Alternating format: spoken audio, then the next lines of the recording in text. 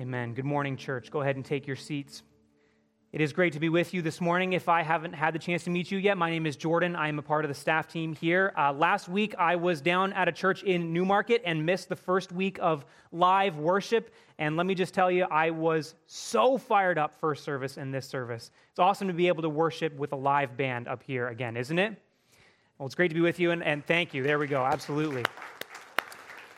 And it's also great to be able to open up God's Word together. And so if you've got a copy of the Bible with you, open it up to Ephesians chapter 2, which is where we will be this morning. And my wife, Emily, and I are the parents to two beautiful girls. That's right, I am a proud girl dad. Annie, who is 2, and Elle, who is 6 weeks old today, actually. We welcomed her just a few weeks ago. And needless to say, when Annie, our oldest, started walking, that was a big deal.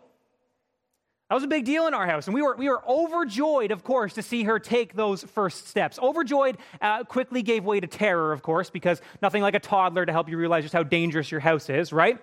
Now, I don't know about you, but whenever I am sent a video, or I see a video online, or somebody shows me a video of somebody who was told they could never walk again, take their first steps after years and years of therapy, tears well up inside me every single time and flow down my face. And then, of course, for the elderly, at the time in their lives when they are told they can no longer walk, it grips them and all who are with them and around them, their families. It grips them with sadness, doesn't it? See, walking is a big deal in our lives. And it's no wonder that it's used as a metaphor for the Christian life. And there are times in our lives as we walk with Jesus that it's easy, isn't it? Where it's like Jesus is right there beside you, and you're walking in times of great growth and blessing and joy. And then, of course, there are times when walking with Jesus is hard. When it feels almost impossible to be able to take another step as we face the current of trials, of temptations, of difficulties.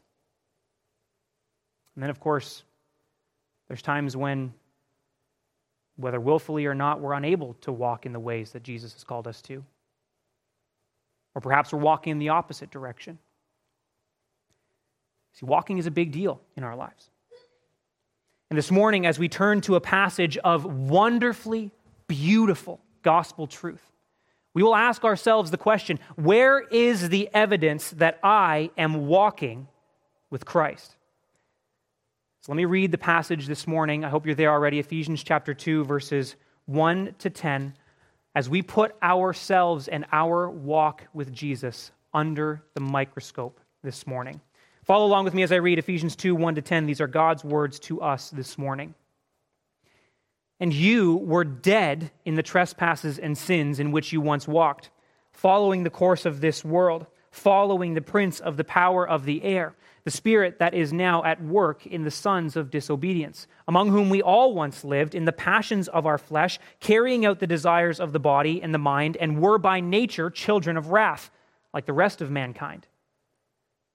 But God, being rich in mercy, because of the great love with which He loved us, even when we were dead in our trespasses, made us alive together with Christ. By grace you have been saved, and raised us up with Him, and seated us with Him in the heavenly places in Christ Jesus, so that in the coming ages He might show the immeasurable riches of His grace in kindness toward us in Christ Jesus.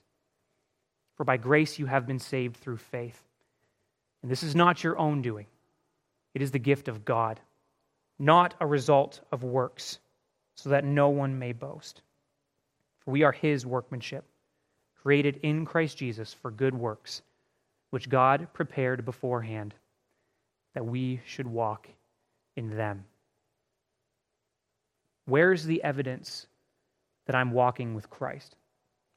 That's the big question before us this morning. And as we consider that, as we look at our own lives to consider whether we are walking with Jesus Christ and what the status of our relationship is with Him, we'll ask ourselves 3 additional questions here this morning. I hope you'll ask these of yourself. See this first. Am I aware of how lost I was? For those of us who are professing believers, I get the sense that we can all, at least in some ways, understand how lost we were before we came to saving faith in Jesus Christ. But I would contend this morning that we don't appreciate the extent of how lost we were. Let's allow God's word to remind us this morning. Look back down at verse 1. Paul says, "And you were dead in the trespasses and sins in which you once walked." Dead, Paul says. Dead is how he describes the pre-Christ state of his readers. Not physical, literal death, mind you, but spiritual death, with the condemnation of second eternal death weighing over us. In Luke chapter 15, in the parable of the prodigal son, we see another example of this. You know the story, right? The son asks for the inheritance from his father early, goes off, lives on his own in sinfulness, squanders it, and then comes crawling back to his father. His dad responds in Luke 15:24 by saying, "For this my son was dead and is alive again. He was lost and is found." See, death, as Paul and the father of the prodigal son are talking about here, is this idea of being separated, of being disconnected. And in our case, because of our sinfulness and in our sinfulness, we are spiritually separated from God. And make no mistake, this is a hopelessly desperate state of moving every single day closer and closer to irreversible separation from God in hell unless something changes. We understand that the act of sinning against God is a violating of His commandments. It is us missing the mark that God has set. And sin, of course, first entered the world through Adam and Eve, the first people created, and has been from them imparted to all who comes after them, which causes us to be cast out of fellowship with God in the same way that Adam and Eve were cast out of the Garden of Eden in Genesis 3. See, we alienated ourselves from God in our sin. We cut the cord. We jumped ship. We wandered off and got lost instead of following, living, or as Paul says here, walking in His ways free of sinfulness. We were, as verse 2 says, following the course of this world, following the prince of the power of the air, the spirit that is now at work in the sons of disobedience, among whom we all once lived in the passions of our flesh, carrying out the desires of the body and the mind. We, dead in our sin, gave ourselves willingly to three things Paul details here. First, the course of this world. We gave ourselves up to the influence of the course of this world, the evil of the present age. I feel as if I don't need to go into detail. It's the evil that exists in our world today, do I? This is the peer pressure that you face to do sinful things, the ideologies that are just trumpeted to us by this world through every different kind of medium, the systems that this world has put in place to trip us up. John Bunyan wrote in his famous Christian allegory, The Pilgrim's Progress, which, interestingly enough, he wrote in 1678, and yet how applicable is this for us today? Mr. Worldly Wise Man is not an ancient relic of the past. He is everywhere today, disguising his heresy and error by proclaiming the gospel of contentment and peace achieved by self-satisfaction and works. If he mentions Christ, it is not as the Savior who took our place, but as a good example of an exemplary life. Do we need a good example to rescue us, or do we need a Savior? Secondly, we, dead in our sins, gave ourselves to the prince of the power of the air. That's Satan himself. That's who Paul's talking about here.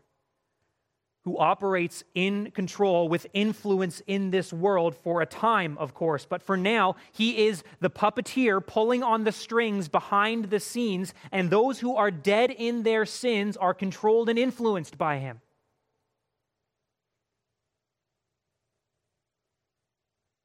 As he operates in the air, Paul says, in the unseen spiritual realms. He is the spirit that exercises control over the sons of disobedience, the unbelievers who are unwilling to turn and trust in God, those who willfully rebel against him, among whom we all once lived, Paul says. And I hope you notice the change in persons there between verse 1 and verse 3. The beginning of this passage, Paul is accusative, almost pointing the finger at the Ephesians. You were dead in your trespasses and sins, he says. Here, among whom we all once lived, he includes himself in this. See, we all at one time in our lives held the title of disobedient. As we were controlled by this world, Satan, its ruler, and lastly, we see the passions of our flesh. See, before Christ, dead in our sins, it was our own innate sinful desires that held control over us. Genesis 8:21 says at the beginning of the Bible, what we hold in our hands, we read, "For the intention of man's heart is evil from his youth." Sinfulness is our factory default setting apart from God. We are slaves to it. We are unable to escape it on our own. The image of God that each and every single one of us was created in is broken because of our sinfulness, as every aspect of who we are is affected by it. Body, mind, heart, soul, will, emotions, all affected and all broken because of sin.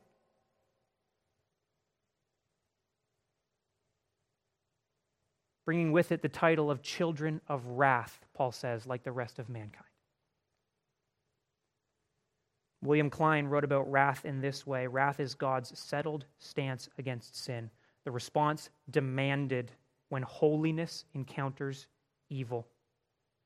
To be children of wrath means that we are subject to God's just and deserved punishment against sin, as he is a holy God, a just God who cannot allow such things to go unpunished. This was the reality for most of us. This is the reality for some of us currently. Without Jesus, we are desperate, depraved, and destined for destruction. Lost, without hope, like the rest of mankind, with absolutely nothing that we can do to change that. And you see, this nonsense idea of God helps those who help themselves is completely disproven here. Because what Paul is saying is God helps those who realize they have no ability to help themselves.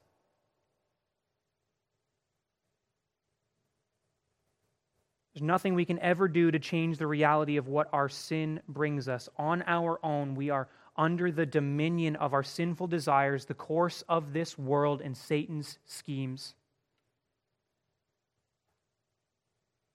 And it's this understanding of just how lost we were, but also the reality that there is absolutely nothing we can do to find our own way back, that makes the gospel of Jesus Christ so magnificent. That makes what Jesus did for us truly unbelievable. Here's the second question. Am I awestruck by what he did for me?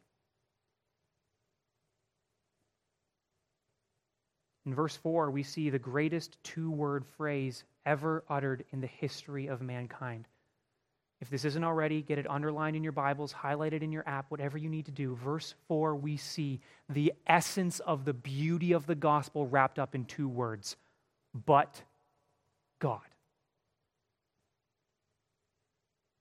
I was dead in my sin, lost without hope. I was an enemy of God, but he moved to save me. I was an addict, tearing my life and my family apart, but God. I was an atheist, hating religion, but God. I was a moral and just person, just coasting through life, but God. I grew up in the church, but I somehow believed that I could earn my way to salvation, but God. When I was 7 years old, my parents were headed for divorce. My family was headed for destruction, but God. Verse 4. Being rich in mercy, because of the great love with which he loved us, even when we were dead in our trespasses, made us alive together with Christ. By grace you have been saved. See, the salvation many of us claim is a move of God's mercy, grace, and love. These are movements of his nature, not because of anything worthy in us. In the riches of his mercy, God moves to save the most undeserving of people. Any undeserving people in here this morning? Just as God is holy, just, and truth, God is merciful. And God's mercy is the staying of his hand of wrath. It is us not getting what we do deserve. And God acts mercifully because that's who he is. That's who your God is. God is rich in mercy. The storehouses of his mercy are never going to run out. See, our government loves to spend money they don't have, don't they? Not the case with God. God is rich in mercy. He's got the cash to back it up. He's good for it. There's no mercy debt on the horizon with God. And he makes that available to us through his Son.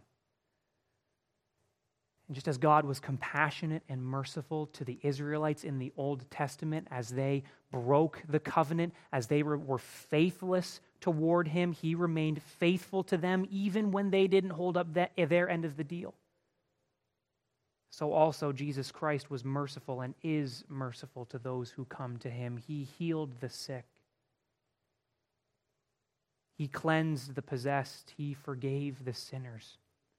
And in Jesus, we see the fact that God is rich in mercy personified. Listen to what Dane Ortland wrote in his book, Gentle and Lowly. Therefore, when we look at the ministry of Christ in the four Gospels, we are seeing what rich in mercy looks like. How rich in mercy talks, how it conducts itself towards sinners, how it moves towards sufferers. Jesus not only proved that God is rich in mercy by going to the cross and dying in our place to secure that mercy, but Jesus also shows us how God's richness in mercy actually looks and speaks.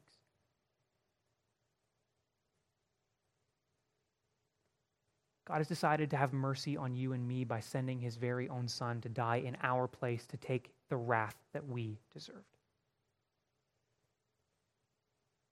which flows from his loving heart, as he has great love with which to love us with, as we read here.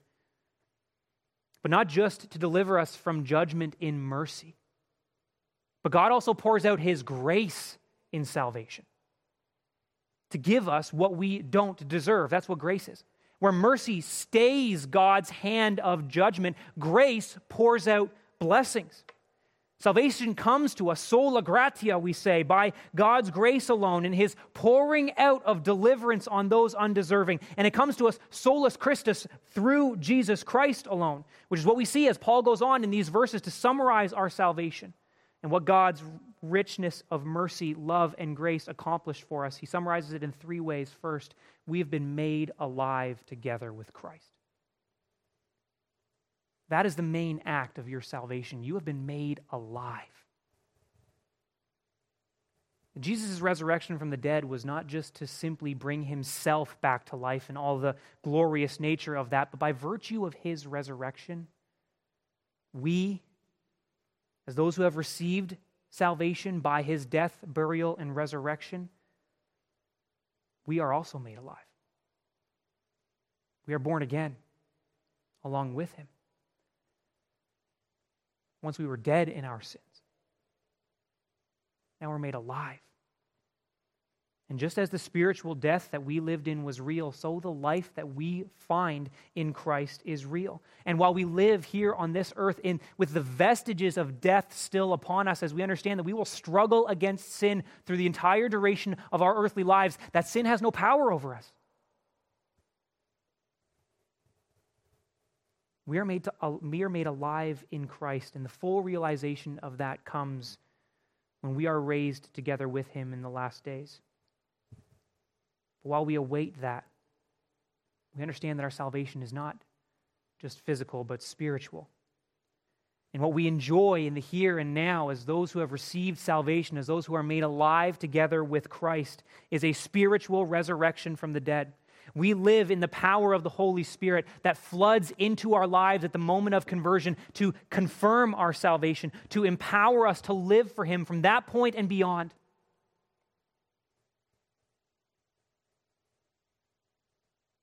To be made alive is the main action of salvation, and to be made alive with Christ brings the blessings that Paul goes on to detail as we move into verse 6. By the virtue of our uniting together with Christ in His death and resurrection, God has, see this next, raised us up with Him and seated us with Him in the heavenly places in Christ Jesus.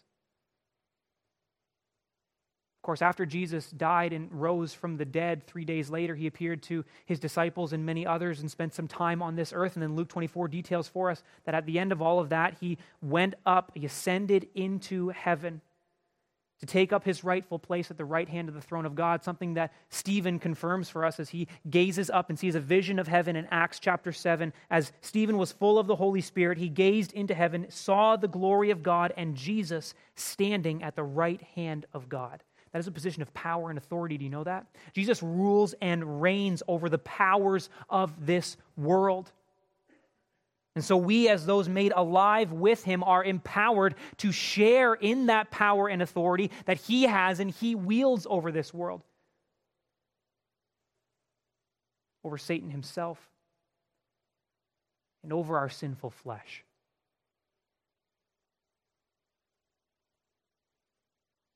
Of course, for us as believers, we know that we live in this tension between the now of where we live and the not yet of what is to come.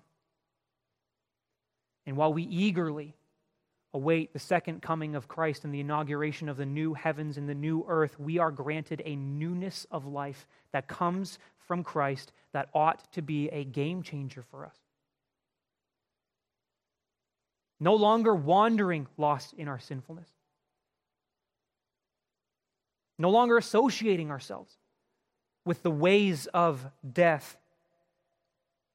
You've been made alive, you've been raised, and you've been seated with Christ through what He's accomplished for you. So why would we continue to wallow in the mud of this world? It seems we have no problem choosing heaven over hell, God over Satan, but it seems that for us as Christians, we have a hard time choosing God over this world or God over our flesh. So often we seek to have our feet in both worlds instead of living in awe of the salvation that we've received and have that completely change every aspect of who we are. Instead, we crawl our way back to this world with its passions, allowing our flesh to continue to have power over us again and again. Listen, I think we could all agree it's amazing to have things open back up again after so long of being locked down. It's great. It's necessary. But if you're more excited to go to the gym, to have drinks on the patio, or to go to a Jays game than you are to spend time with your small group, to host believers in your home, or to be here for worship and God's Word, got to wonder if you're truly awestruck by what Jesus has done for you.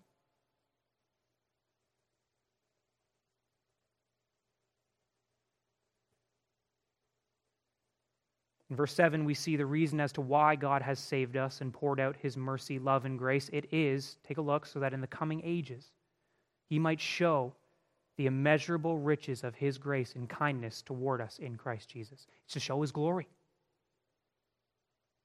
That His glory may be on full display in the revealing of the grace and kindness that He has shown to us. That it would completely transform who we are so that we would give Him glory in what we do. And as we show that kind of grace and mercy and kindness to others in this world, God would get the glory. As it changes us and transforms us, that we would live in awe of all that God has done for us. Because, verse 8, by grace you have been saved through faith. It is not your own doing. It is a gift of God, not a result of works, so that no one may boast. We've said already, salvation comes through Christ alone, by God's grace alone, and as Paul brings up here, it comes through faith alone. Now notice, really quickly, not because of our faith. We're not saved because of our faith. There's nothing that we could do. There's no accomplishment that we could achieve that will change our standing before God. That's not what he's saying here at all. Salvation is a gift. And to receive that gift, one must acknowledge who Jesus is, admit our sinfulness and need of a Savior, understand what he has done for us, and accept it, which, listen, you can do right now, if you haven't done so already.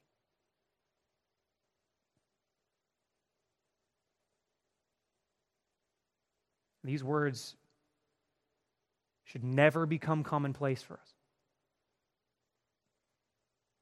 The way that Paul describes how we receive salvation should be unbelievable. It is a move of God's mercy and love through the power of his grace and kindness. It is a gift that we receive. I hope you stand in awe of that. I hope just hearing it over these last few minutes has made your heart burst.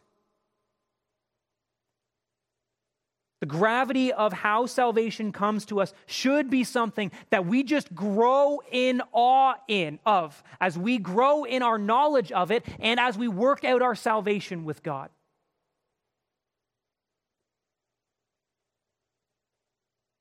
Where's the evidence that I'm walking with Christ? Here's the final question. Am I active in working for him?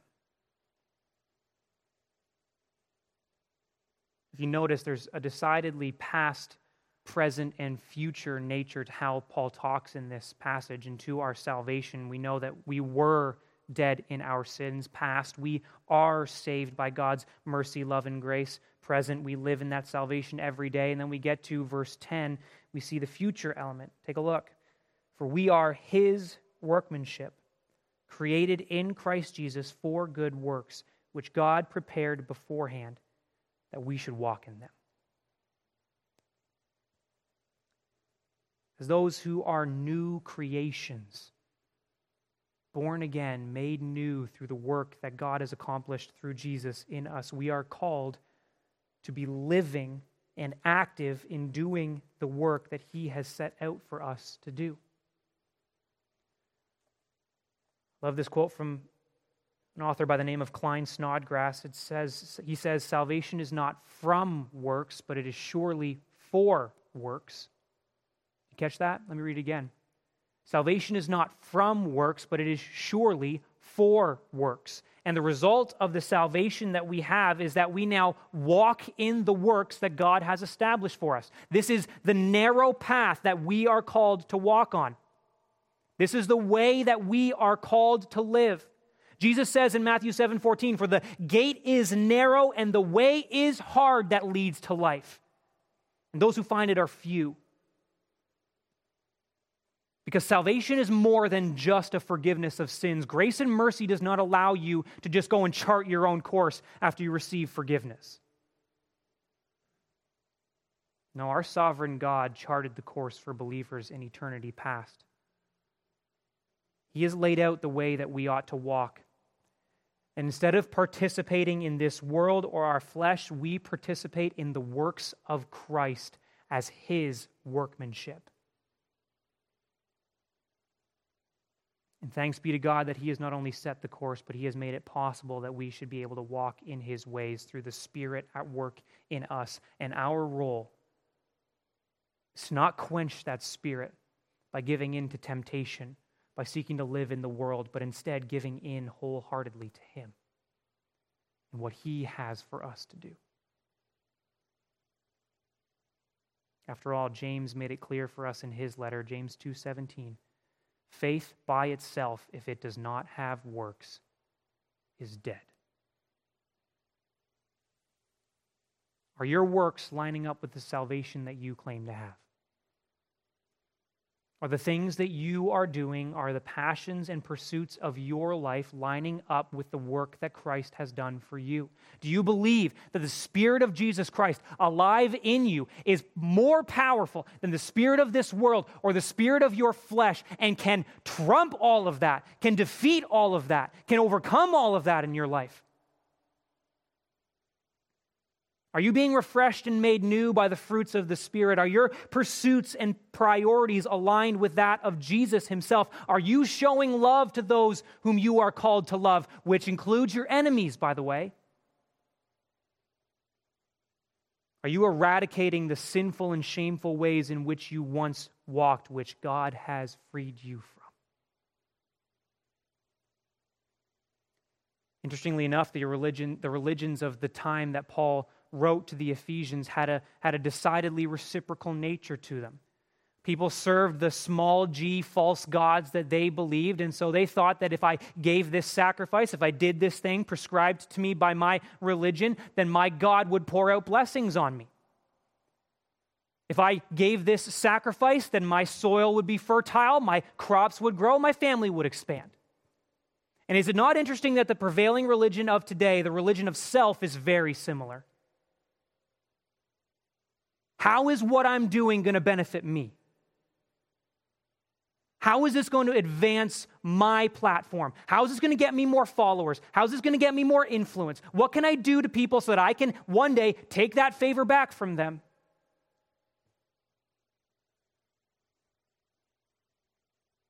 See, the message of the gospel is that an all-powerful, holy, righteous, sovereign God gave it all up for you while you were still his enemy. There's nothing that you can do for him, so stop living like it. And the result of our salvation is that we would emulate that same sort of self-sacrifice, giving, loving, serving, doing that which we are called to, walking in the ways that God has prescribed for us, expecting nothing in return.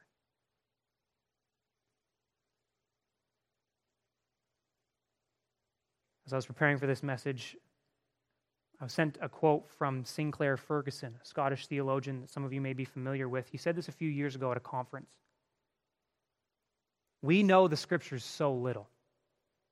And if we're really honest, we love the Lord Jesus so little as well, that if someone put us in a room with no distractions and said, I just want you to sit there and think about the Lord Jesus for 5 minutes, many evangelical Christians in the Western world would find that an enormous trial because we don't know 5 minutes worth of the Lord Jesus.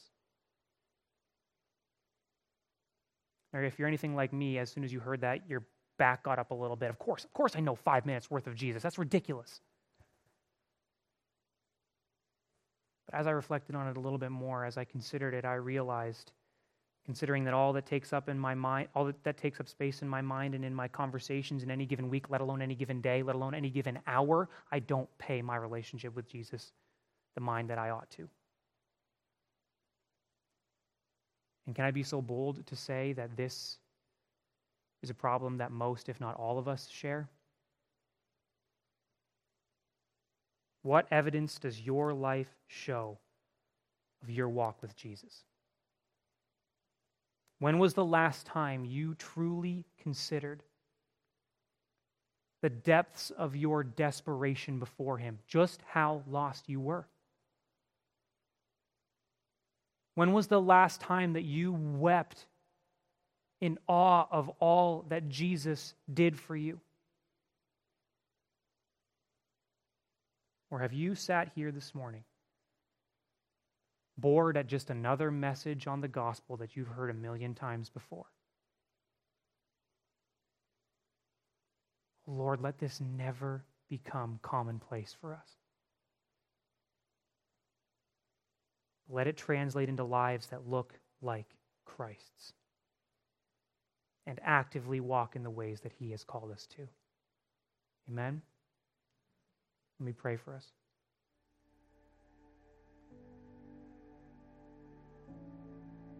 Almighty God, we bow before you in this moment, recognizing that we are a people so fickle, such a lack of devotion, tossed to and fro by the waves so often. A people who have sought to hold onto this world and onto you. A people who have sought to dictate to you how we want to live our lives. Forgive us, Lord. Father, I pray by your Spirit you'd be convicting each of us of a lack of passion and commitment to walking with you.